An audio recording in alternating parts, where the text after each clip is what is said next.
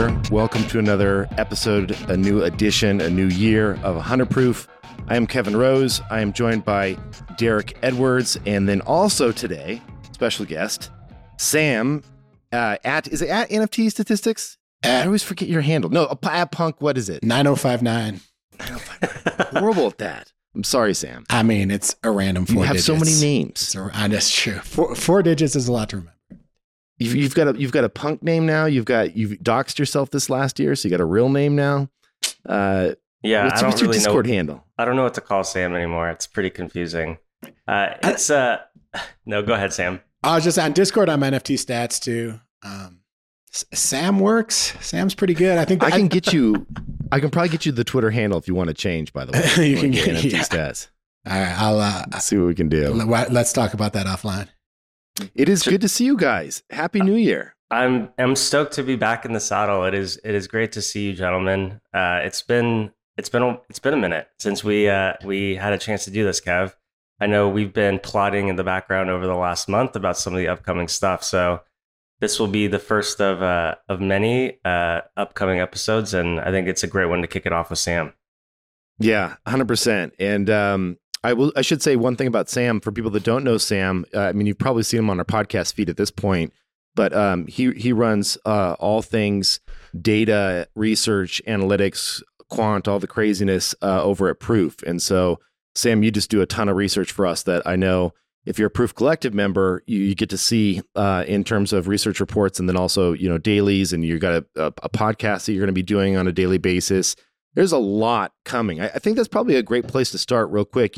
Derek, you and I had been chatting in the background over the last couple of months of, how can we make this new year something that is just, especially in a bear market, and Sam will argue in a minute here that we're in a bull, which I'm excited to talk about. But in a bear market, how do we make this, how do we just go for it? Let's fucking go. This is the year to swing for the fences, to swing hard, to go on all fronts and really build a world-class company, and at the same time produce world-class media, high quality content that people can consume, that is trusted, that is valuable, that is predictable, that comes out on a regular cadence.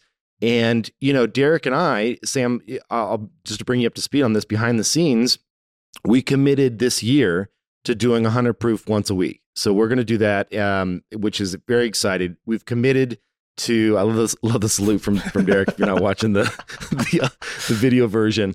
We committed to doing this together, which we're going to find a studio space that is somewhere closer to your house, Derek, because we're both in LA. Might as well do this together. We're going to get a live switching machine. We're going to really up the production. When I say live switching, I mean, when you watch the video stream of us, you're going to see that we'll be able to switch between graphics we're talking about in real time. We can live stream this if we want to. We can do audience Q&A. It's going to be a full on studio production, almost TV show ready version of 100 Proof. So we are excited to do this. It's going to be great, Derek. I'm pumped. Dude, it's going to be awesome. I think where we both netted out on this is, two things. The first is the response that we get from doing these episodes together has been pretty wild. I think people really enjoy hearing about what's going on in the space and getting kind of different views on what's kind of happening between both of us and the guests that we bring on. But then two, you and I have done a bunch of live shows over the last 6 months. And those have been so much fun to do. So I think taking some of the core lessons learned over the last year and trying to package something that we think can be pretty special. So it'll be fun to get in the studio and to start recording those live. Yeah, and I think lastly, the thing to put on top of this, which is going to be interesting, and we're going to talk to the Proof Collective about this here shortly, is how can we ensure that we get the broadest distribution for this content? Because right now, we do this thing where we release it early to the Proof Collective. But what we want to do is say when, Mauricio, who runs all the kind of back end of all this on the video production side, when we go live, can this hit multiple channels? Can it hit YouTube Live? Can it hit Twitter Spaces? Can it hit all these different areas where people are hanging out and spending their time? And can we turn this into something that has distribution that is, 4 or 5 plus X from where it is today? And if we can do that, then at the same time, we're drumming up more excitement for all of the projects that we're building at Proof, and then all the other great projects that we're showcasing as well that are not the stuff that we're building at Proof. So I think it's a win-win for the community, for artists, for builders, and for all the stuff that we're focused on. So it's going to be fun. And then Sam, you've got your own world of things that you're doing, and you're putting out these Expressos, which are these amazing data dense PDFs that come out daily that give us a quick hot take on what's going on in the industry. You're going to turn that into more of a daily video. Like, can you tell people how that's transitioned and where you're going with that? Yeah. So we're going to start doing a daily, it was hopefully a 5-minute podcast show every weekday. So Monday through Friday. I think it came about because I've been putting out the Espresso, which has just gone to the Proof Collective. It's got a ton of data. It's got a bit of analysis. And I think a couple things. One is that a lot of people are saying we want a video version. So that was a quick, easy one to win. Two, I personally like talking more than writing. I think when I talk, I get more of my personal takes in.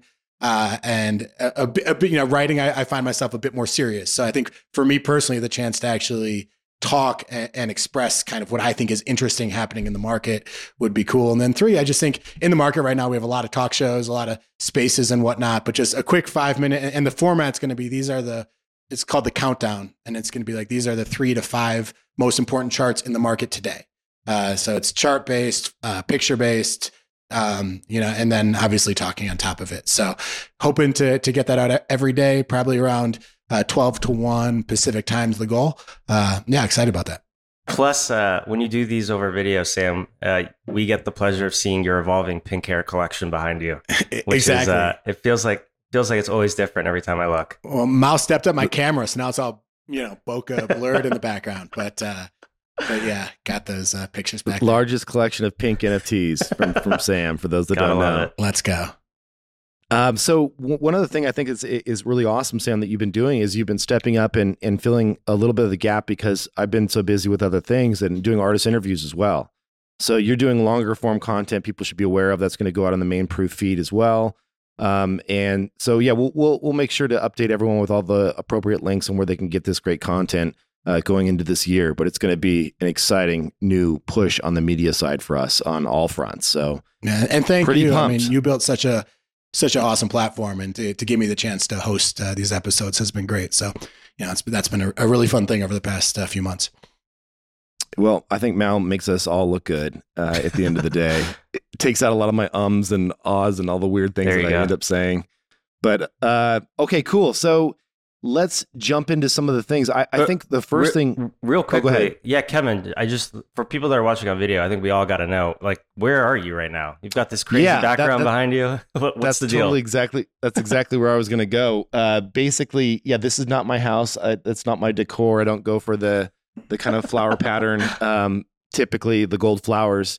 But this is, I'm in Las Vegas. I'm at the Wynn Hotel, and it's CES time. So this is CES for me has been quite the conference it's a conference I grew up with. For those people that don't know, I used to live in Las Vegas when I was in my youth. My dad moved us out here because this is where he could find a job.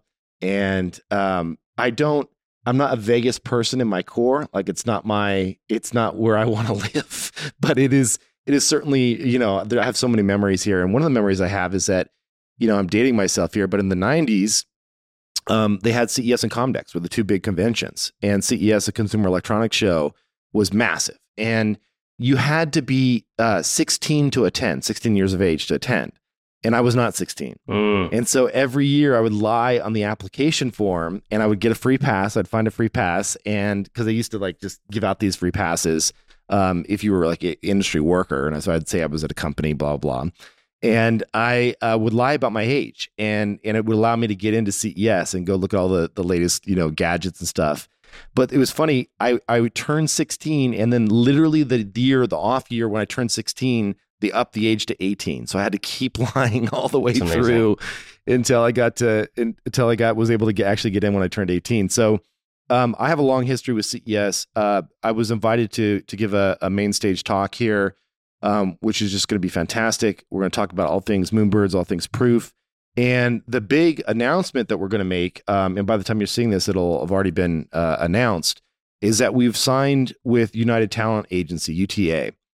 And we did that for Proof, specifically with the idea of leveraging this talent agency for us to go after much, much bigger partnerships and build the Moonbirds brand into something much more along the lines of a household name. That's the end goal. So for those of you that don't know, signing with a talent agency, it's a two-way street. You can't just like knock on the door and everyone just says, okay, let's sign and let's work together. They have to really want to work with you. And, you kind of go around, and we shopped around and met with, 3 or 4 of the bigs that were out there. And UTA, in our opinion, had just the deepest bench of people that were Web3 native. They have a dedicated Web3 division, which is awesome. And they just really understood, what's going on in this space and why it's so exciting. So we're talking about what happens is they essentially function, and this isn't a perfect analogy, but they essentially function as kind of a business development unit, external business development unit for you in your business. And so they're 1,400 people strong. They have divisions in film and music and sports, books, video games, all the branding and licensing stuff, speaking, which is, I'm partially on stage here because they lined up that speaking engagement for me. Marketing, they do fine arts related stuff, broadcast, you name it. They're massive, right? I mean, UTA is just a juggernaut in this space. And so for us, it's like, this is the year to build the Moonbirds brand. This is the year that I would say, if I had to look back and just be honest with you all, last Q3 and Q4, entering into kind of the bear market, I would say it was a time of conservation for us. We kept the team lean. We kind of shied away a little bit from some of the bigger swings purposely so that we can conserve capital and just really, we were a little bit gun shy because we had delivered some stuff that I'm really proud of, in terms of some of the kind of in-chain stuff that we've done with the dynamic manipulation of layers and some of the cool backgrounds and some really fun stuff. But I would say those are kind of like little minor, nice little aha moments. But we hadn't really gone after any bigger, meatier, big swings. And we realized to go for it this year, like it's like gloves are off. We are just going to go hardcore and really go swinging with Moonbirds because it's time. It's time to build and take on more risk and really see if we can absolutely crush it with this brand like we think we can. And so, yeah, I'm just fired up to have UTA at our back here to really help us on a whole slew of different things. I mean, they're already helping with conference speakers, and there's already several very big initiatives and partnerships that we're trying to work through and work on that could lead to some pretty big, meaningful moments for Moonbirds this coming year. So it's good. That's huge. We're all excited to see how this plays out, and yeah, the UTA thing is a big deal. It'll be I think you mentioned it. They've got, arms and film and TV and music and sports and live events and gaming and branding and all the things. And so it'll be interesting to see how they evolve as an evolution of what you're trying to build there at Proof and Moonbirds. Yeah, I've kind of like, I went into Discord and I probably shouldn't have done this. I don't know. I sometimes it's funny as you get bigger as a business, you all know this, you have like people around you that you trust, and they're comms people and they're marketing people, and they're people that say, okay, Kevin, like you may want to frame it this way. And they're really good at their jobs, right? They like help you craft a message that is succinct, that the audience can understand and wrap their heads around. And then there's the times where you just are at 11 o'clock at night, you've had a glass of wine, you go into Discord and say some stupid shit. YOLO. And you just YOLO into it. And so I've been YOLOing into it a little bit more this year, and it kind of feels good just because I'm just tired of the haters. Like there's so much FUD out there in general, not just against Moonbirds, but against the entire industry. We see it on TV. Some of it is, don't get me wrong, like if people are frauding other people out of cash, like let's bring them down. Like I'm fine with the FUD that's real because it's going to lead to lasting change and hopefully policies where this won't happen again. But that said, it's like this year I'm like, let's bring on the FUD, because I in working with Justin and working on our product roadmap for the next 6 months to a year, like this is going to be the year for Moonbirds. And I told the Discord, I'm like, I'm like, stop FUDding, give us this year. And if you aren't sold on our direction and where we're going, I'll FUD myself. Like it's fine. Like this is going to be our year to prove our worth. So I'm pretty fired up. Like I haven't been this fired up in a while. Awesome. The It feels Cowboys good. back. Let's go. Yeah, exactly. Speaking of just like the year and how the space has evolved and kind of the execution and the upcoming questions that we've all got. Sam, you had this awesome thread maybe a week or two ago. I think it was like 16 questions that you were kind of contemplating for this upcoming year for 2023. I thought it was really well questioned, well said, and maybe we can cover some of them on how the three of us are all kind of thinking about these questions, even if it's just a couple of them. But it'd be fun to kind of riff on that if you want to pull that up and you don't mind. And I want some predictions from Sam too. I noticed there weren't any predictions there, and I'm like, okay, big man's got a lot of questions but no predictions. No answers. He's all questions, no answers. Exactly. Dude. Unacceptable. Guys, I tweet a lot. Like people come at me sometimes like this tweet like should have been. I was like, I was just thinking what questions. I have not tweeted it. That was all I did. But yeah, but yeah, that's a good point. Maybe I should try to go through and answer what I think some of those results will be. Yeah, well, let's walk through them because I think this is a fantastic framing for the new year and for this first podcast. Are there any here that stand out to you two? I'll let you guys start first of ones that you wanted to touch on or you have strong feelings around. For me, I mean, I put this one first because I think it's what's most important, which is what's going to bring new collectors into the market in 2023. And when I think back to, I guess, 2021 and like the real bull market, it was Jay-Z making a CryptoPunk as NFT. It was Visa buying a punk was huge. It really set off a bull market. Steph Curry, there was this kind of celebrity theme and this validation of the space. And you got all these new wallets. And I kind of sense for a lot of this year, it's been the same investors, moving NFTs from project to project, moving ETH from project to project. I once tweeted to my followers, when did you buy your first NFT? And I think it was in November, and only like 2% had bought their first NFT in the past 6 months. So basically all the people I was talking to, all the people in this ecosystem, certainly on Twitter, but it kind of is validated by the data, were people who had gotten in the ecosystem over a year ago. So it's, one of the things on my mind is what is it that brings new money into the space in 2023, if that's a thing at all.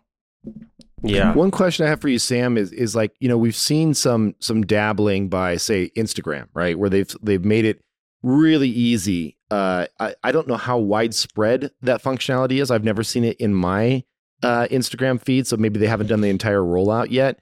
But, one of the things that we were all kind of looking at very early on was what the work that NBA Top Shot had done. Where is like you didn't even really need to know it was an NFT. You could kind of come in, swipe your credit card. I mean, you did because that was like the hint behind the scenes that it was like yours and you owned it and all that stuff. But I guess my point is that there's this kind of like consumerization in terms of the functionality and ease of use hitting this point of using Apple Pay to check out for an NFT versus, having to set up MetaMask, right? Which are two very, very drastically different things in terms of technical complexity to pull off as an individual user. Sam, do you think that's what we're going to need or do you think that, we're going to have like Artblocks has been on a tear for 3 months and all of a sudden, thousands of new people enter and it's the same old story again, where we're setting up MetaMask, we're doing all that. Like, I just don't know. I don't know if there's going to be a catalyst that brings us to millions of users in the next 12 months. Like, yeah, I'd say two things. I think one, the first thing is like this industry is already pretty big, and we got to this level we got to the level we're at through the tools we have now. I agree. It is entirely, it's not just imperfect. It's actually pretty bad. Like the number of people I have two very good friends who lost valuable NFTs within a week of their first purchase. And one of them worked for an art museum, so the kind of person we really want buying NFTs, and within a week he got scammed out of it, and so I agree that the current tools are bad, just leave a lot of vulnerability in users. I think these things like Reddit NFTs, everyone got so excited about Reddit NFTs. I think there was less buzz about Instagram, even the Donald Trump NFT, like all these things where all these new wallets were created. At the end of the day, we didn't see the follow through into like significant usage and trading of the NFTs. Like on Reddit, people said, sure, I'll get my free avatar. And they got a wallet created with that, but they actually never ended up going and using it or trading it. Extremely little volume on Reddit now, just a month after or a couple months after all the hype. So I think that on-ramp I agree. I think we really need it. I think it's going to be a lot more gradual. And I think that's like multiple years as opposed to like something that's just going to hit this year and change everything. I think as far as, I don't want to be too negative though on where we are now, because if you look what happened in 2021, it was incredible. If all these, art blocks became a massive thing. CryptoPunks became $100,000 floor. Bored Apes still are $100,000 floor. So there was this energy that came into the space, and that is still here. I mean, even for the bear market, we're having, you have a Bored Ape floor at 100,000. You have multiple projects where NFTs have 10,000 floors, 10,000 US dollar floors. The top art blocks projects are at all-time highs right now in ETH terms. Look at what's happening with Chromie Squiggles. So there still is a ton of activity right now. And kind of the first thing that came to mind for me as far as what could be like a new on-ramp would be, what if like the MoMA bought, or what if, I don't know MoMA at all, I'm not deep in that world, but what if you just had a lot more art museums really get into the space in a serious way? And when, you saw a little bit of that last year, like in Miami where they bought the CryptoPunk, and that was positioned right next to a Warhol. Yeah. And I don't know, I was thinking, I don't think this is the flood that you get when Steph Curry makes a Bored Ape his PFP. I don't know if we get those floods anymore, but I think maybe trends like that could continue to be some kind of gradual onboarding platform.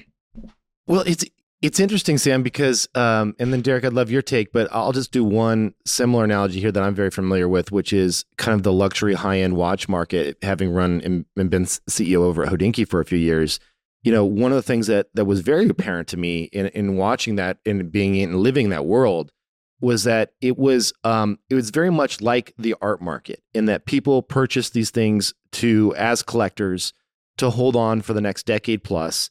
And, sometimes they would just hold on to them and pass them down, to their kids. Right. So that was kind of the plan for the distribution of those things over the long term.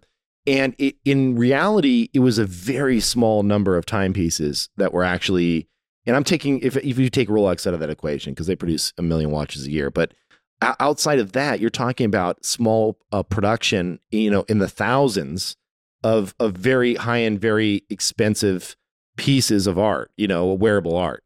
And what that leads to is actually a pretty big market. You got Christie's and Sotheby's playing in the secondary sales markets. They do the same like contemporary art. They do several auctions per year that focus just solely on watches. And it's a double-digit billions of dollars a year in new annual revenue business out there, the high-end watch market.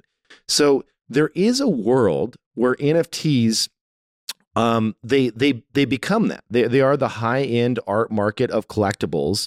And if you take a look at who's behind and powering, like just say on the watch side, it's actually, when you get to the auctions, it's actually just a couple hundred people. And they're the ones there that are sitting there putting up the paddles and doing the bids and driving these prices higher. And don't get me wrong, yes, there's thousands of people behind the scenes that are actually collecting these things, but it's not that big, right? So there is a world where NFTs still are a double-digit billion-dollar industry, but it's more focused on kind of the art side, and yet we never get to mass adoption on the consumer side. Do you see what I'm saying? So really all great lines of thinking here. And like, this has been a very fun conversation for me, just like listen to. I'll say I agree with what you're saying, Kevin and Sam. I definitely think as it relates to store of value, like digital objects around like things like generative art and like these Grail PFPs, like that has product market fit. This idea that you can store value in this digital object, and there's other collectors that will demand to hold that object for a variety of reasons, whether it's technical or cultural or historical significance or whatever it may be. Like that idea of ownership of scarce digital goods that could be valuable for these creative, technical, cultural reasons, like that is working. Like we know that has product market fit. And today, that's like a $50 billion in annual sales market in the contemporary art world, right? Like that's the art market as we know today. If you believe that, blockchains and digitization kind of allows like frictions to get relaxed and value transfer to increase and global buyers to come in and find these shelling points to create markets in a much more efficient way, then that $50 billion that represents annual sales in the contemporary art market could look like trillions of dollars in the future. I think that's definitely how I view that vertical. I'll also take a controversial view and say this technology is pretty agnostic to to verticals, right? And so if I'm looking at the global music industry, which is $20 billion in sales, or the gaming market, which is $200 billion in sales, or global media and entertainment, which is $2.5 trillion, my view is like these categories, these verticals haven't quite yet figured out how they're going to use this agnostic infrastructure, which empowers primitives like unique ownership, or, you know, being able to compose these things within greater ecosystems, or the ability to record information onto this ledger that anybody can read and write to.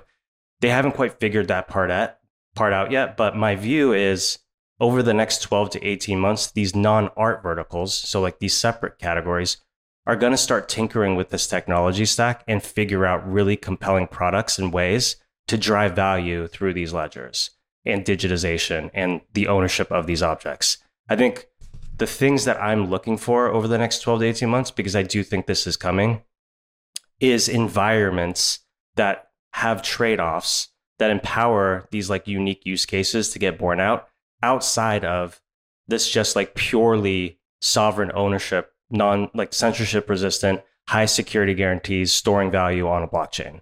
And so the things, I think this is a reason why we've seen people move some of these non-store value like use cases to things like Polygon, or to Solana, or to Optimism, or to Arbitrum, or to other layer 2s, or to sidechains. It's because there's trade-offs that are happening in these environments that are more conducive to these other use cases that don't look like storing value, but could actually empower these types of products to exist around entertainment or gaming, or, you know, whatever it may be, the world's, you know, categories of value that exist outside of storing value in contemporary art. And so my controversial view is that over the next 18 to 24 months, and I would say Meta and Instagram and Starbucks and Reddit, these are all kind of leading indicators towards this.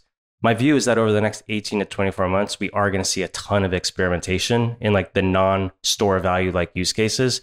And my view is like there is a killer product or a killer app that's on the way, and we probably will see the early signs of one in 2023. At least that's... I'm curious. Yeah. I'm curious to pick your brain on this a little bit more, Derek. Like one of the things, so I want to play, I hate devil's advocate. No, go for it, dude. I love it. We're all just trying to figure this stuff out together. No, every time I say devil's advocate, I think of that Onion story that says devil's advocate turns out just to be asshole. Like I always think of that Onion story every time I think about it. So here's what I worry. Here's my biggest concern. I believe everything that you said. My biggest concern is that you're the CTO of Starbucks, okay? And you're sitting there thinking to yourself, okay, I need to do a rewards program. I'm just making this up. I don't know what Starbucks roadmap looks like, but I need to do a rewards program, digital wallet, blah, blah. Okay, I can't. And then you see FTX hits. It's all over the news. Crypto's a scam. It's all over the news. Someone gets hacked and loses the contents of their wallet. It's all over the news. And you think, gosh, I have pretty performant databases at the ready right now that I've deployed, worldwide infrastructure on, that I know is solid, that can't be hacked, that, I don't have to worry about all these other things.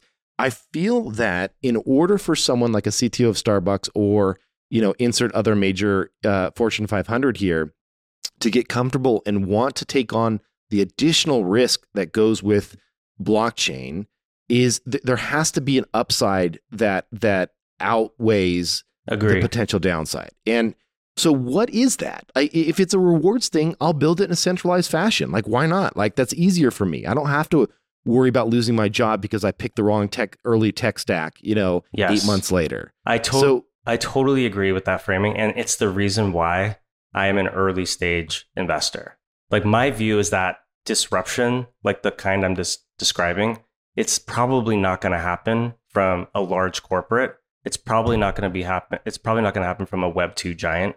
Those individuals are looking at this design space and trying to find signs of fire that they can copy and replicate. And my view is like the outsized products that get built out of this space are probably going to come from somebody like a Moonbirds or a Proof or a Yuga or a brand new startup that's experimenting with this design space and has figured out a way to put these ingredients together in a really compelling package. And those things I think are more likely to happen by the early stage builders in this space, which then leads to standards getting built and these corporates that you're describing looking at that fire and saying, we need to do that quickly. Now, no, it's a great point because we've already seen a little bit of that. I would call them like, campfires, like not full on blazes, but like we've seen like, Axie Infinity was a campfire. Yes. Like, don't get me wrong, it's massive volume, like huge. But like when we saw that happen, it was like, whoa, play to earn. Like this could be the future of gaming, right? And I know there was some hacks and some horrible stuff and some things went sideways and, momentum shifts to the next hottest thing. And so, but there was a little something there. You know what I mean? Totally. Like even that Axie like really created two ideas. It was the first, this play to earn concept where, the time you spent could actually be replicated into some financial asset that had value. I think that was the first like interesting innovation that Axie pioneered. The second, and like this was the more obvious, but no one had really done it, was figure out a way to take the digital objects that we were earning and playing with in these video games for the last 2 decades and just use a recording format that was a blockchain and not a private database. And when you do that, the latter, you start to actually allow markets to form around supply and demand, around the objects that people have earned that aren't like this tokenized time, that are more just like the sword or the pants or the armor or the avatar. And markets can actually develop in a way that have always existed on private databases for these games. I played many of them growing up. I'm sure you guys did as well. But now they exist on this ledger that anyone can read and write to. And so markets can form organically. Now that primitive is still pretty early, but like there's no question to me in the future that, the world's games are going to be leveraging blockchains as a recording format. It's more a function of time than like if it will happen. But like, I guess I guess the point that I'm trying to make around Axie is it was an upstart company.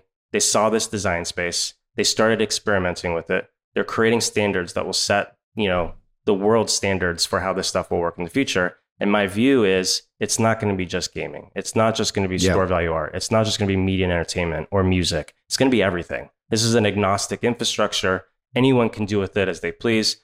But we still need people to take those risks, experiment, try new things, and create those standards for us to actually see how this technology will play a role in the future. I just don't know if that is, 6 months from now or 6 years from now. That's the head scratcher for me is like, when does that actually flip? Sam, curious, should I buy some Wolf game right now based on what Derek's saying? I mean, that's an honest spot question. I think Wolf game, I think still like it is a cool game. I think it behaves a lot like most NFT projects though, in the sense that it's got a little bit of this FOMO base for causing the pumps. It's like some news comes out and, you start getting, I'll tweet about how Wolf traded for call it 70 ETH or whatever. And then people start piling on. I think you were still in that space where that momentum is more the driver, than like actual usability and whatnot. And I think when we get what Derek's talking about, if we get what, I'm not quite as sold as Derek is that's where we're going. But let's just say that happens. I think you're starting at a much lower price point than where Wolf Game is right now. I think Wolf Game's already kind of in that collectible kind of collectible playing momentum type of space, versus I think what Derek is referring to. Based on what Derek is saying, Sam, are you seeing anything across the board in the data that you're looking at around Axie Infinity? It feels like it's cooled off a bit. Is there any up and coming projects that you're keeping an eye on that are more, not generative art, not the next PFP, but something that is more game-like, or any other sectors that you're excited about? I pay closest attention to the ETH ecosystem, and I look a little bit at Solana and Tezos and other things, but I'd say where most of my focus is on ETH. And, the two projects that I think are in that gaming space of sorts is, obviously Wolf Game, as you mentioned, at least in terms of looking at some of the projects that have made it kind of into that like expensive tier of NFTs. Wolf Game's one, and then Digidaigaku. And, Gabe Layden is, I think, the person in this space that has the most experience building kind of mass adoption games. He's trying to do something similar with Digidaigaku. And he's just an interesting person to follow, partially because he has just very aggressive, charismatic takes on what it's going to take to bring a billion users into the space. Partially because he's built games before and seen what mobile game virality looks like and how can we integrate that in here. So I'd say Digidaigaku and that entire ecosystem, he's already had like 3 or 4 drops that have gone with it and a bunch of partnerships. That's kind of where I'm looking. I don't think we're anywhere near mass adoption. He does have a Super Bowl ad coming up, which I think will be really interesting because it's a Digidaigaku does not, I think it's something like 2,000 NFTs, or it's not a lot of NFTs. It's certainly, the user base is still pretty small versus what his vision is. So I think Super Bowl will be really interesting to see how that goes. Super Bowl ads, man. You never know if they're freaking good spends or like if that's the beginning of the end if somebody does that. Yeah, I mean, they raised like $200 million just for this NFT project. And, he's done Super Bowl ads before for his mobile games, and talks about how they're a decent spend of money if your goal is cultural relevance. Very different from someone like when I was at Uber. All we cared about was getting more people taking their first ride. That's a very different ad spend than someone whose only goal is cultural relevance. So yeah, I'm curious to see how that shapes up. Yeah, the Super Bowl ad thing is kind of perplexing to me because like I agree with that take. If you can actually convert that cultural relevance into something like into some conversion event. And I think the frictions, the onboarding to like jump onto Blur or OpenSea to buy a Digidaigaku or engage with the ecosystem or understand what the hell is going on over there, they're just too high right now for like a mainstream audience that watches the Super Bowl to convert into, like that, take that cultural relevance and convert it into something important for that project. So I don't disagree with the thesis. I just think there's probably a better use of funds than running a Super Bowl. Oh, for sure. I mean, look, I'm really curious. I was just gonna say, I think there's no chance that his goal is to get more people buying Digidaigaku. Like there's no way, these are NFTs for $10,000. Like we all know that Super Bowl ads don't work for that. I think, I would hope, I have no idea what's in his game plan, but I would hope ultimately there is some mass onboarding type of metric that eventually is going to be part of the game plan. You would just have to think that. I really got to get a hold of the person that did the Coinbase ad last year. Because remember, they just put that QR code up. Yeah. Yeah. And wasn't it like $5 free or something if you signed up for an account? I can't remember. I thought that was... That had to be like... I'll put you in touch with her. She's one of my wife's best friend from college did that ad. So I'll... Kate Rose, really? yeah, Awesome. She's a Facebook exec who now... very clever ad. Is the very CMO clever ad. They Coinbase. did a great job there. Yeah. That's amazing. All right. So I think we've hit on this one pretty hard. Should we move on to some of the other questions? Let's do it. Sam, what is this? I think 2 and 3 are pretty interesting and they may work part and parcel with one another. You want to like riff on those for a minute? Sure. The second one was a Derek special, which is this idea of no external dependencies. And I think, one thing you've talked about and one thing that I think we've all thought about is can NFTs get to a stage where they're not dependent on a team coming up with new airdrops, building things, and just become an artifact that grows in value over time or that maintains value over time, or where the wheels are in motion for the project to do well without just like a ton of input from the team constantly. And I think this is the golden question in NFTs is where does all this end? What does the off-ramp look like where teams are not building videos over and over? I don't think we're quite there yet. Certainly when it comes to utility-based PFPs at all. But, I think we do see it a little bit with art, although not totally. I think if an artist simply stopped producing, stopped going on spaces, stop building a brand for themselves, I think a lot of their art would probably go down in value over time. So I don't think artists are entirely there yet, but I think you could argue that a few artists are really on the precipice of that or have made that. So the question was really, what does this look like in the next year? I think it's probably more of a next 5 years question. So I throw it at you though, Derek, only in the sense that this is a concept that I think you've really kind of brought to the common dialogue. And I'm curious how you think. I mean, you've talked about squiggles, punks, autoglyphs being the projects that you think have no external dependencies. Do you think more enter that sphere over time?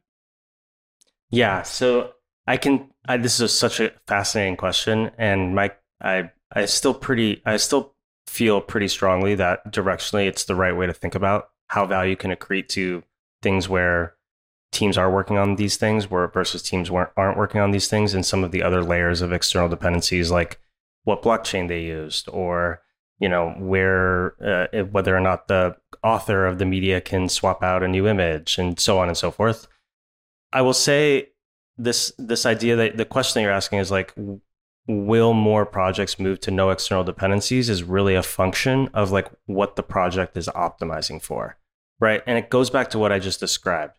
If the goal is to be a store of value like cultural object that for whatever reason was able to achieve some technical innovation or historical innovation or cultural innovation, and the work itself stands on its own as a marker of like the creative process or the artistic process or the technical process, and the author of that work puts it out into the world with no expectations other than the work itself as like this valuable object that sits on its own, I think that those types of projects will always exist. And the best analog is just like the contemporary art market. Like this is really, sure, there's ways for, a creator or an artist to network their asset. They can go to trade shows, or they can, have a work at Basel. They can have gallerists in Los Angeles and Hong Kong. They can, do the things that artists do to like show their creative process and network their careers and the objects that they create. But for the most part, there's no real utility baked into these things. They are functionally just like these creative innovations that stand on their own. I definitely think that category will not just continue to exist, but thrive, right? Because like this medium allows for all sorts of digital exploration, and we're going to continue to see massive amounts of innovation around these cultural, historical objects that are purely functions of like the creative process and creative merit. But that's not the only way blockchains can be used, to the point I was making earlier. They're a great recording format for media, for movies, for gaming, for film, for stories, for music, for all the things, for, building the next, Pixar. It literally, this blockchain, this database can be used for all sorts of things. And if there's less of a reliance on, I guess the way I would like frame this is, if you're trying to build persistent products and services over the coming decades to drive value to your mission, to drive value, then there is going to be some external dependencies that get baked into the objects that the project is launching. And I think that experimentation is only going to continue to grow as well, especially as these different verticals start exploring with the medium. But curious to hear from Kevin and Sam if that kind of thinking lands with you guys. Yeah, I mean, for me, it's really hard to figure out. I think what you said on the technical innovation side and someone being able to point back to a historic first makes a ton of sense for durable, no external values to actually work, right? Like I otherwise I don't know. I always like run through these use cases in my head, and it's either that or something has to have had a big enough dent in the zeitgeist to where we all say, wow, that is a meaningful part of, it may not be on the technical side, but it's a meaningful part of culture that I believe it will, have lasting value over the long term. Like, I'll give an example, not NFT related, but an example. Disney would, if they never produced another another X-Men movie for eternity, and it was just done, the original X-Men #1 comic would continue to rise in value over the next 100 years, right? Agreed. Like, it's just it's hit that amount of saturation in the marketplace with consumers that there is affinity, a love for it. It's probably part of a lot of our childhoods. It's just kind of like this multi-year baking into our brains and into our ethos of now it is meaningful for forever. So I don't know, if we apply that back to PFPs, I think it's a toss up. Like I yes, autoglyphs, first kind of like crazy generative project on chain makes sense. Yes, CryptoPunks defined the 10K PFP, was the standard for what became the ERC-721 token. Like all these things are important, but I would say there's a lot of projects out there that I don't know, like Moonbirds, no way. We've got a lot of work to do. If we stop and shut up, shop tomorrow, like, yeah, it would be a fun moment that people could look back to and say, wow, that was a crazy, chaotic time that happened in this small little window. But a decade from now, probably people wouldn't really know or remember the brand for any particular thing, right? And it's tricky because there's no perfect formula here. Like CryptoKitties, they were massive when they came out. They were like the hot thing back in the day, years ago, when they came out, and they captured everyone's attention for a few months, right? But I don't see the same love and attention to the project, and they're not quite. I don't know. You guys can correct me if I'm wrong here, Sam. You probably have the data, but I don't feel like they've crossed into that no external dependencies world. Rare Pepes, that's a little bit more zeitgeisty. It's on a weird chain and stuff like that. So it does have some hardcore collectors there. What's your take, Sam? Oh man, so many different thoughts that have come from this conversation. But I think first of all, in CryptoKitties, you have seen some of the Genesis, I don't know the word they use, but the first 100 or something like that do trade in like the 30 ETH range. And there is like a decent market for that product, which I think is very much a no external dependencies. It's just, they just saturated the market so much that most of the supply is worthless. But I wonder how much depth there is there though. Like what's the volume look like over the last year? Like I get that. Don't get me wrong. There's a ton of like, if you go to Art Blocks, we could throw, close our eyes and throw a dart at the wall and hit an Art Blocks project that has a 20 plus ETH floor, and it could be because just there's a ton of diamond hands in that, and there might not be a lot of depth. Like if 10 people decide to sell that project, we could be down to 5. Right? Yeah. No, I'm not sure the exact number. I'm sure some of our listeners do know and will tweet at us. But I think that there are a few hundred. I only know this because I track the top like 5 interesting sales every day, and every now and then CryptoKitty does pop up there as like a 30 ETH sale. I think the X-Men example is super interesting because think about all the utility that X-Men had to build relentlessly to market, to build the art, relentlessly to market more, to build new media, like to go from comic books to TV to movies. Like think about all the utility that they had to build to get to a place where they had that off ramp. And I think that speaks to in a lot of this space. Yes, this is not a one year and done thing. Like you need to be out there building brand, doing interesting things, becoming a part of culture. So, and I agree. I just don't think this is certainly not there's no free lunch here. It's going to take a lot of work for most projects to get to that point. The other thing is if you look at Derek's always talked about autoglyphs, Chromie Squiggles and CryptoPunks. If you look at least at CryptoPunks and Chromie Squiggles, this was all an accident. CryptoPunks could not give away 10,000 CryptoPunks for free. They tried. And people didn't have the tech to do it, and they didn't want to pay the gas. Chromie Squiggles at the beginning, we're minting for basically nothing.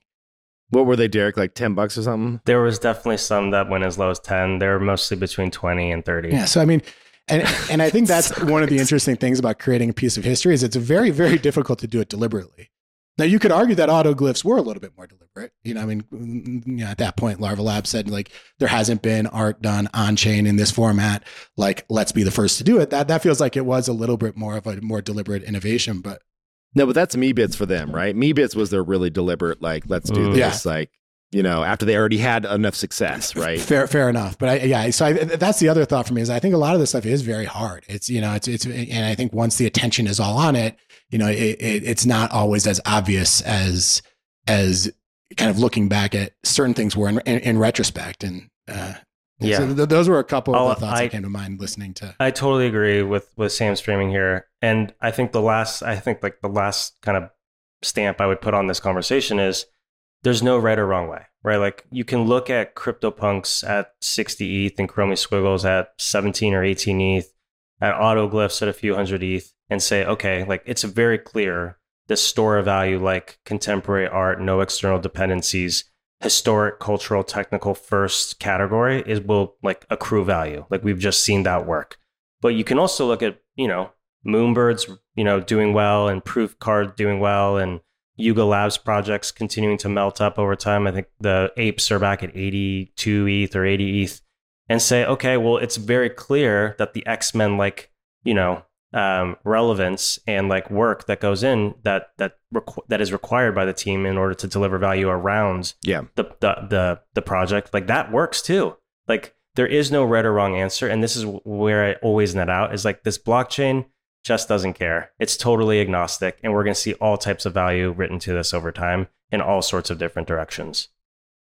Yeah, no doubt. All right.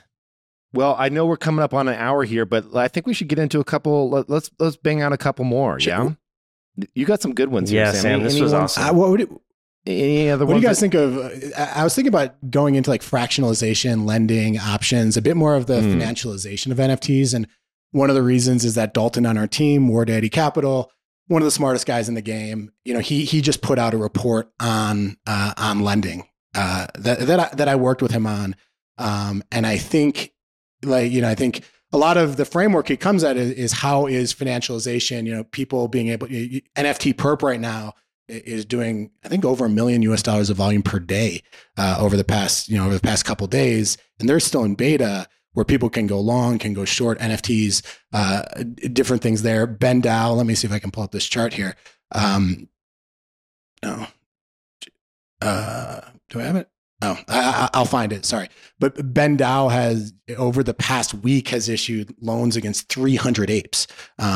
So the lending space is getting a lot bigger right now. And I have certain thoughts, but on how is this going to impact the NFT market, if at all?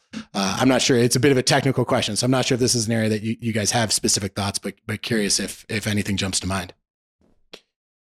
Yeah. One of the things Derek, I'd love to get your take, both of your takes on, is that I get the need for these types of tools. Like it makes sense. I mean, even in the traditional art game, you can literally get financing and refinance high quality blue chip paintings that you purchase. Like that's just, it is a market that exists. It's not widely talked about, but like these are financial services that exist for trad art as well. Right. So the fact that they would come to the world of NFTs, no brainer. Like this is not going away. Like people are going to refinance and take out loans against NFTs and long and short them. And that makes sense. The one thing that I've been trying to wrap my head around is I like this idea of, on paper, of fractionalization. Like it's a very powerful thing to say, it's essentially what was pioneered here a couple decades ago, maybe not even that long, with fractional share ownership when it came to stocks. Like you could say, I remember when Square and Robinhood rolled out this ability to say, hey, I can't afford Apple at $700 a share, before they did all their crazy splits that they used to do. Remember when it was really expensive? Or I can't afford a single share of Berkshire Hathaway, but I want to have some exposure to that, right? And so you could then go in and say, well, I'm going to buy $10 worth or $100 worth. And I think that's a very powerful thing for consumers because, here you have collectible art and there's actually, I think Masterworks does this on the more contemporary side, which is a startup that allows you to buy a fraction of traditional paintings. There's a world where we can say, hey, I can't afford a Bored Ape at these floor prices, but I want some exposure. But the only issue I've seen there is I haven't seen the redemption side of it. Like when you want to unfractionalize something, I haven't seen that been done and handled in any clean way. Am I missing anything, Sam? Like is fractionalization getting better? I think there are platforms that are out there doing it. I think to your point though, it's been difficult to get serious liquidity. And if there's not a lot of people trading in and out, then when you decide actually I own 1/10 of this CryptoPunk and or 1/100th or 1/1000th of this CryptoPunk, but I need that money for something else, you have to sit around and wait or sell it at a sharp discount. And so I think right. And then why did you even invest in the first place if you're selling it at a sharp discount? Yeah, it kind of defeats some of that purpose. So I'm not sure if there are platforms that have developed tons of liquidity. Like NFT Perp doing $1 million in a day, that's pretty interesting, right? And there you're not saying I own 1/100th of this Tiara CryptoPunk because the Tiara trait resonates with me, or this gold grill Bored Ape. You're just saying I'm going to bet on the floor price, which is a different bet. I think there are people who actually can form a connection with a specific piece of art or a PFP and be like, I want to own a fraction of that. But I think the perp market, you're seeing a little bit more volume there, and I also think like the Punk token, which just tracks the Punk floor, I think that has had decent liquidity, but none of this has been relevant enough to move the needle or to be something that we are obviously noticing. I think like the three of us, if these were markets that were having serious impact, I think it would get to the place where we would have seen more by now. And during the bull market, I traded a little bit of fractions, but I haven't seen anything huge. The other thing is there's a platform called Rally Road where they fractionalize, but they do it all in the fiat market. So you don't even have to touch the blockchain. They buy a Bored Ape and they sell it to you, give them your credit card, or you transfer money in. And But again, they have the exact same problem where there's just no secondary liquidity. Right. Yeah, I looked at Rally a while ago. I know Gary Vee did a drop on Rally for his members that went to his conference, and I was like, that's fun. Like, you're taking a really rare one of his NFTs, putting in there, fractionalizing it, allowing everybody to have, you know, a fraction of that. But you're right. I started getting on Rally, and I thought this would be a really fun platform to. You can buy like Batman #1, right? It's on the front page of their like a traditional comic, right? And own a share of it. But without that liquidity, you're kind of stuck, right? And that's just like, that's scary. Yeah, it's a strong primary market, but the secondary market's really bad. Yeah, I'll just add one quick thought there, which is like there's a lot of sharp founders working on financialization of NFTs. There's Jake over at Hook.xyz doing cover call options. There's Arnav at Nibble.xyz doing fractionalization. There's Steven and his team at Niftify, among others that you guys are talking about. So some really sharp people working on what the financialization of this asset wrapper will look like in the future. I think I totally agree with the points being made here around like liquidity and the demand just doesn't feel like it's there for complex financial strategies around this asset class yet. The two things that I'm looking for is more professionalization on the demand side to come into this space. I think that's probably going to be a lagging indicator. The thing that I think will end up tipping people to do more interesting strategies around this asset wrapper is more interesting assets that are using the wrapper. Like right now, it's just PFPs and collectibles, and even these things. Like the liquidity of the underlying is interesting, but not very interesting. My view is that as more value flows move on to these ledgers, then more assets will leverage this asset wrapper, right? Like the NFT can be used to wrap anything. It can be used to wrap equity and, you know, PE, VC. It could be used to wrap real estate. It could be used to wrap, you know, music and gaming assets and so on and so forth. And I think we're waiting for those two things to happen, which is more interesting assets that are using the NFT wrapper to come in and start leveraging this space and like the design space of digital objects on these ledgers. And then once that kind of starts happening, more professionalization from the demand side to start engaging with some of this infrastructure. That's kind of how I see it, but would be curious, Sam, because I know you and Dalton are spending more time here, if that's how you see it as well. Two things I'll throw in before we wrap up. One is just a plug. Dalton has been doing these conversations with founders that he's recording, and we're actually publishing them to Moonbirds and collective holders. So that's just like a cool feature right now for Moonbird holders, is Dalton is recording his conversations just like we're recording this, and he's publishing them with a lot of these founders who I think are at the forefront. So that's just a really cool thing. The second thing is, that's awesome. I don't think a lot of this stuff is that futuristic. It's actually happening right now in the sense that, I mean, to your point, Derek, you know, yes, we should do you and I should do a whole conversation. We should do a whole on other use cases of NFTs, why they haven't happened yet, what needs to happen for that to happen, you know, what, et cetera, et cetera. Cause I think that's at the core of a lot of what you've been saying in this conversation. And it's a super interesting topic.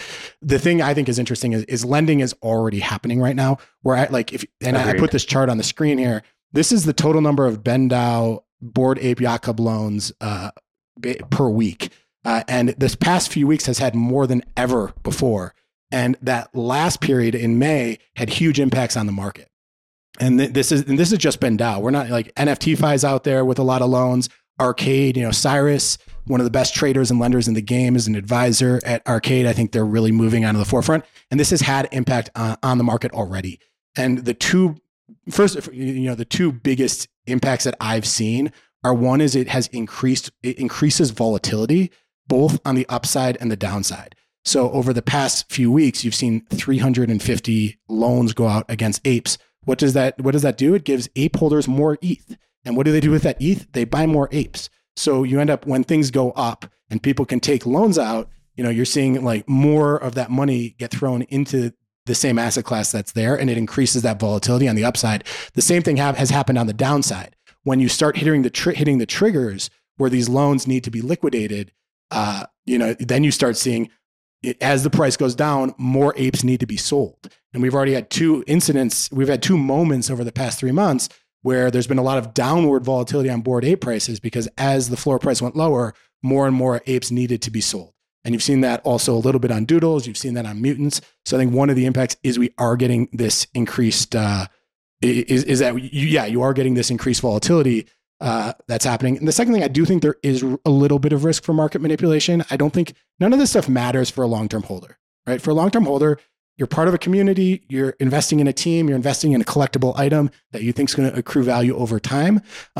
But like when things are going down and there are these trigger prices for more assets to be liquidated, you do see people like trying to list below that price so that things can get liquidated and they can buy cheap apes. So I do think those are two things. One is there are going to be interesting things on liquidity. Certainly markets get more volatile as there's more financialization. And then secondly, there is a little bit of risk for that market manipulation where someone says, okay, in order to trigger liquidations, we need the floor below this. Let's drop it. I own 5 apes. Let's put one below that. So those are two of the things I'm watching out for. I think net, they're broadly neutral for long-term value. But I think that there are those are just a couple of the impacts that I see happening. Yeah, great topic. Got endless amount of conversation around this one, but at some point we'll have to dig in a little bit deeper. Yeah.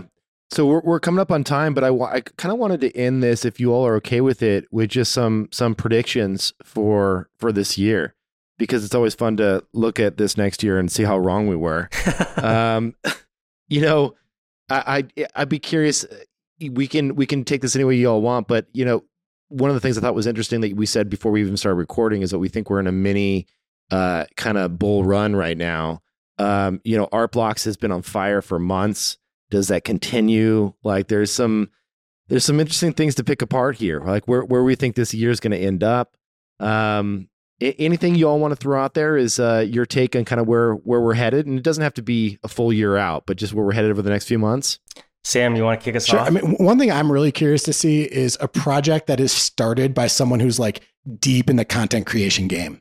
I think a lot of the someone who's like written shows for Nickelodeon, who's written shows for HBO and says, my next project where I want to build narrative and story is through an NFT.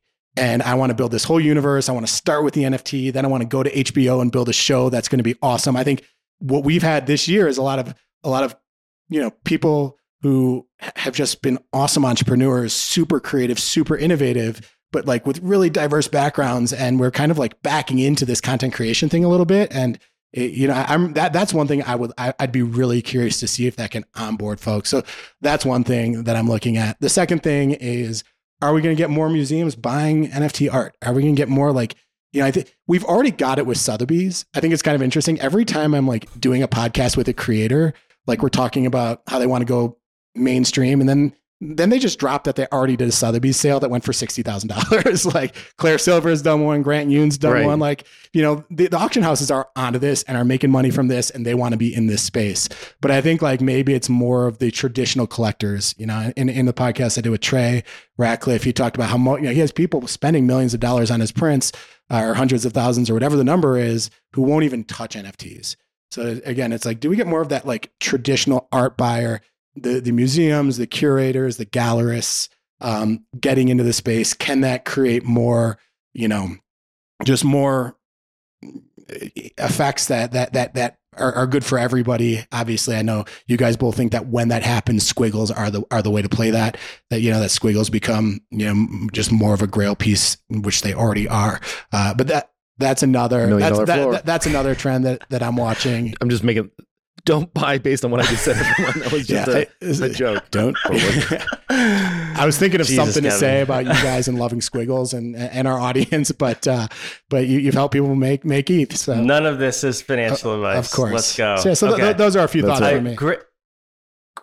Great thoughts, Sam. I'll try and run quick through this. The first is, I think the store of value, like job to be done, is now really starting to be understood. We've talked about it quite a bit over the last year on this show.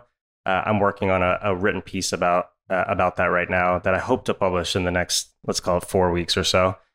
So I'm announcing it here so that you guys can hold me to it. But I think as it relates to like that job to be done of storing value in these digital objects, like that will only continue to increase and be understood. And as a result, some of like these core cultural, technical, historic innovations that we've talked about on the show will continue to get more attention and continue to get more understood as these as a way to get, trust minimized exposure to some of these store value like assets that exist on Ethereum. So that's the first prediction, is like that will just continue to grow in understanding and importance and popularity, and more will find buyers that want to solve that job to be done using ETH-based assets and ETH-based NFTs. The second prediction I have is just around generative art more broadly. I have the benefit of being able to chat with a lot of the artists that are working in the space, a lot of the leading thinkers and technologists, and many of which have understood generative art have become more and more like this very crypto native form, right? By injecting randomness into not just like the creation process on chain, but then also the collection process, and then also the storage process.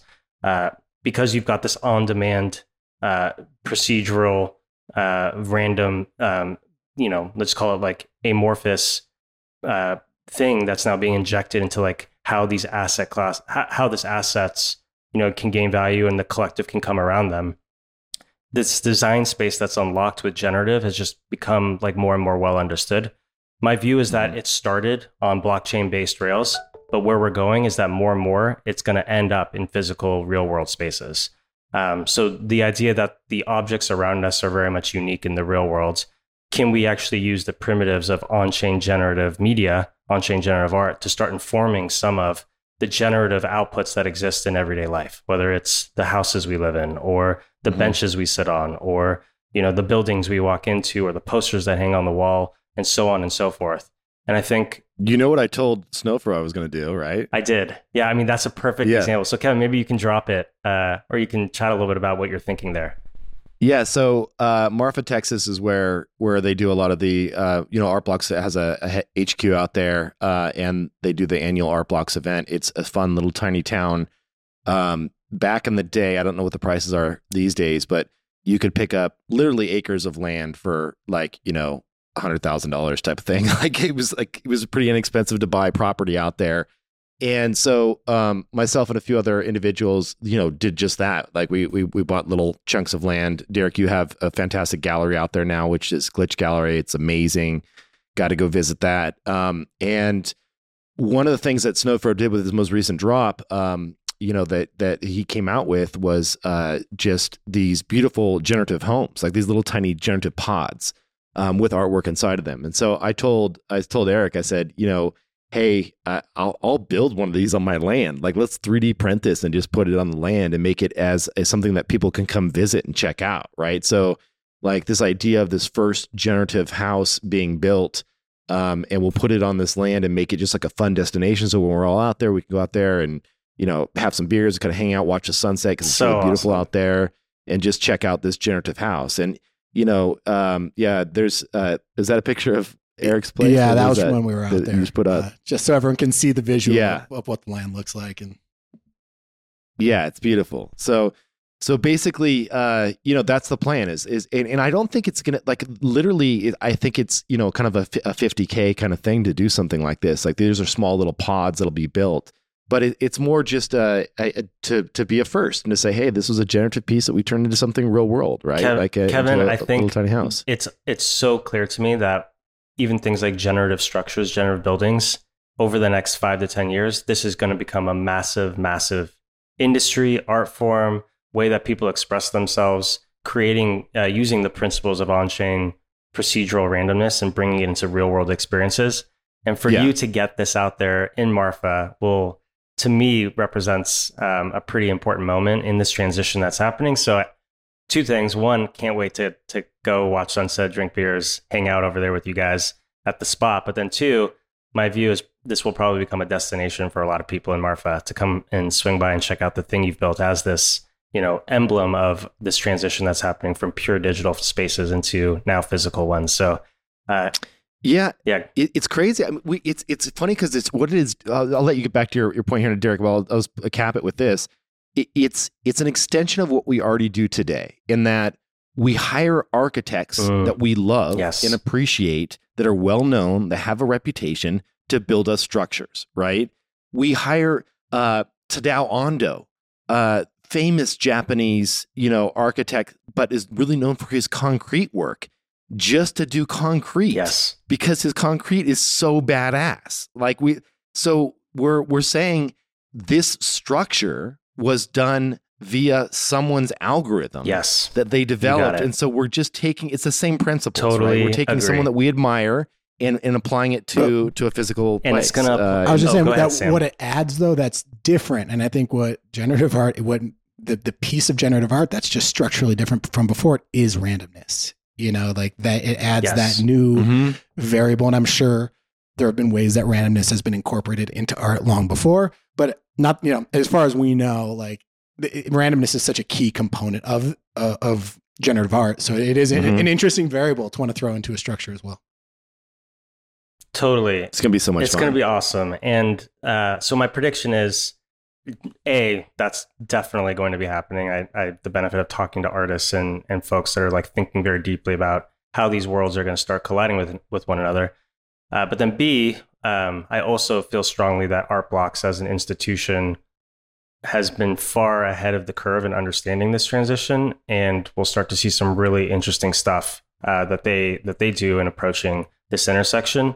And if you believe that on-chain procedural randomness and generation and on-demand creation and collection, these primitives that have really been pioneered by Art Blocks and the Chromie Squiggle really start to be understood as a core part of how things get created in the future, then you can draw a line back to some of the earliest works, earliest creators, and these things will always have that halo effect of being, you know, these important firsts in both the innovations and cultural significance that they've had in informing these views playing out in the real world.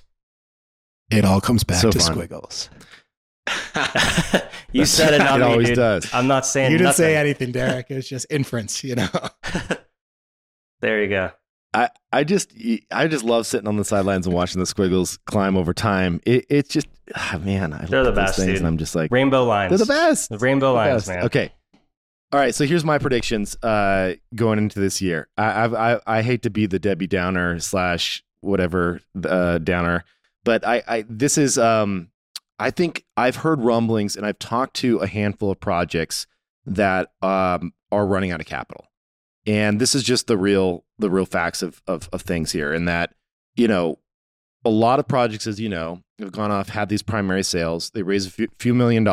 They go, they throw events, they do all the right things. That the playbook, the things that we're doing. We're trying to build community. We're trying to get momentum. We're trying to do all these things. And as someone that has failed more than I've succeeded in the world of startups, it's like this is the game we play, right? We go out, we build, and this is the law of startups. In as a VC, you know this well, Derek. It's like 10% of the ideas that get generated are the ones that are actually going to make it, right? And of that 10%, it's probably only another 10% that are actually going to be massive, right? So you have ones that'll return your capital, and you're like, oh, you know what? That's great. I got the cash back. But the vast majority of startups fail. That's just the nature of startups. And there have been a handful of projects that I've spoken with that are trying to find soft landings. They're trying to find homes for their project because it's clear that the capital isn't going to last forever. And it's clear that in today's market, there isn't another drop that is going to give them an infusion of cash to go out and continue to build, right?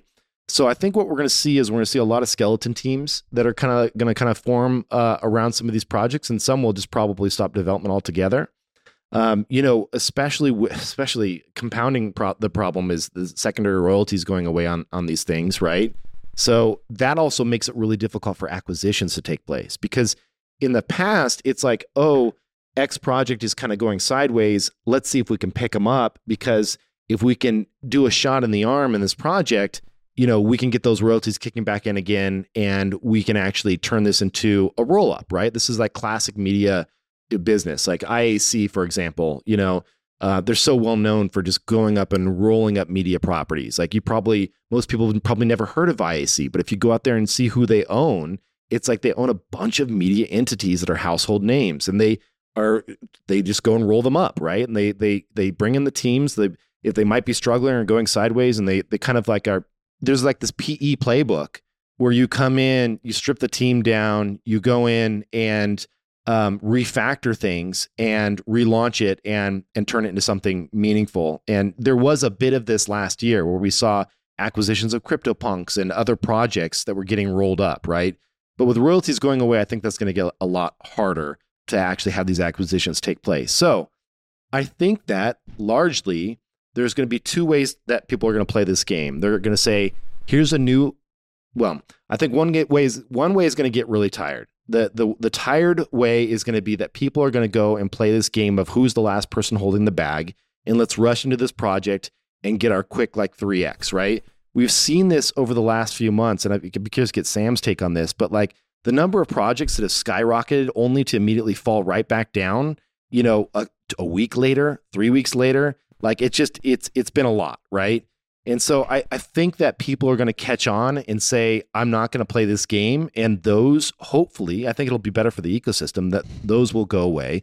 You'll have new interesting projects that will launch, which I hopefully are going to be not just the same old playbook, but coming up with something new and novel and exciting that we can go after. Hopefully one of those breaks through to be a mainstream project that will really pop with a much wider audience.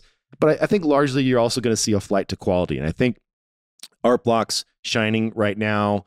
I think CryptoPunks will continue to pop. I think we're going to see more and more capital realizing that these OG projects, you are better leverage to hold OG projects than to hold ETH. Like, I think there is a world where we can make the argument that given the kind of correlation between the prices of CryptoPunks and ETH, like if I can go in and hold punks and the punks go up in value and I get the kicker of ETH appreciating at the same time, that's a multiple I wouldn't have by just holding ETH on its own, right? And so that's an interesting potential upside that I think a lot of people are going to be attracted to, myself included, as a way of, rather than just holding ETH and sitting on it and staking it, I would much rather, hold something that at the floor level is very liquid, like punks, like some of these other projects that have very active floors, rather than just holding ETH. Anyway, that was a bunch of rambling. The last thing I'll say is that this, and I don't ever pump bags here, my own bags. Well, I talk about Squiggles, but like people already know that. But aside from that, I will say I don't talk a lot about our proof projects. I will say that this is the year that we are absolutely going for it with Moonbirds. Like, where it's time to put our foot on the gas, and we've got a few major questions to answer, and you'll see in the coming months that we're going to answer these important questions, which for us are, what does Moonbirds really stand for as a community? What can we all kind of champion and rally behind as a community? And then, what is that single product and experience that is uniquely ours that will bring value back to the holders? And how can that be different than anything that we've seen out there that's currently being built? And then on top of that, lastly, we've introduced this like Hoots reward system internally on our Discord that has gone pretty well, and we're excited. It's a very early alpha version of this reward system where it's like kind of give one get one style inside of our Discord. I think you'll see some experimentation there that extends that into a lot more of the things that we do. So I'm excited for what we're building. I know it's a little bit of pumping our own bags, but I got to say, it's good to be fired up again. Love it. Love it. Guys, this has been an awesome episode. Kev, I know you got to get to the show here. Little fireside chat here. Yeah, I got to jump on stage here in a minute. It was an honor to hang out with you guys, and excited to keep these rolling. Yeah, Sam, thanks for all your great data, man. Every time you come armed and strapped with charts and graphs that Derek and I, we're just degens over here compared to your real rigor that you put behind this stuff. So I appreciate that. Yeah, thanks guys for having me. That was a lot of fun. Awesome. Well, Happy New Year, guys, and we'll see you back here soon. And Derek, you and I will be back on here next week. Yes, sir. Chat soon, gang. All right. Take care. Let's go.